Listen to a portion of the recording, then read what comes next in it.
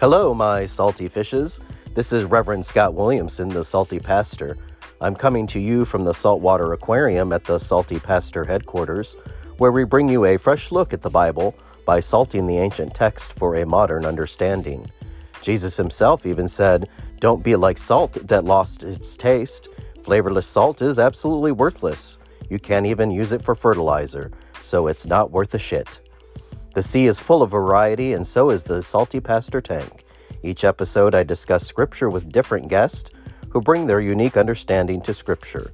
This podcast is for believers, questioners, and questioning believers, for those who are done with church but not quite finished with Christ, and for those who love Jesus but cuss a little. The water is warm, so hit that subscribe button and jump on in.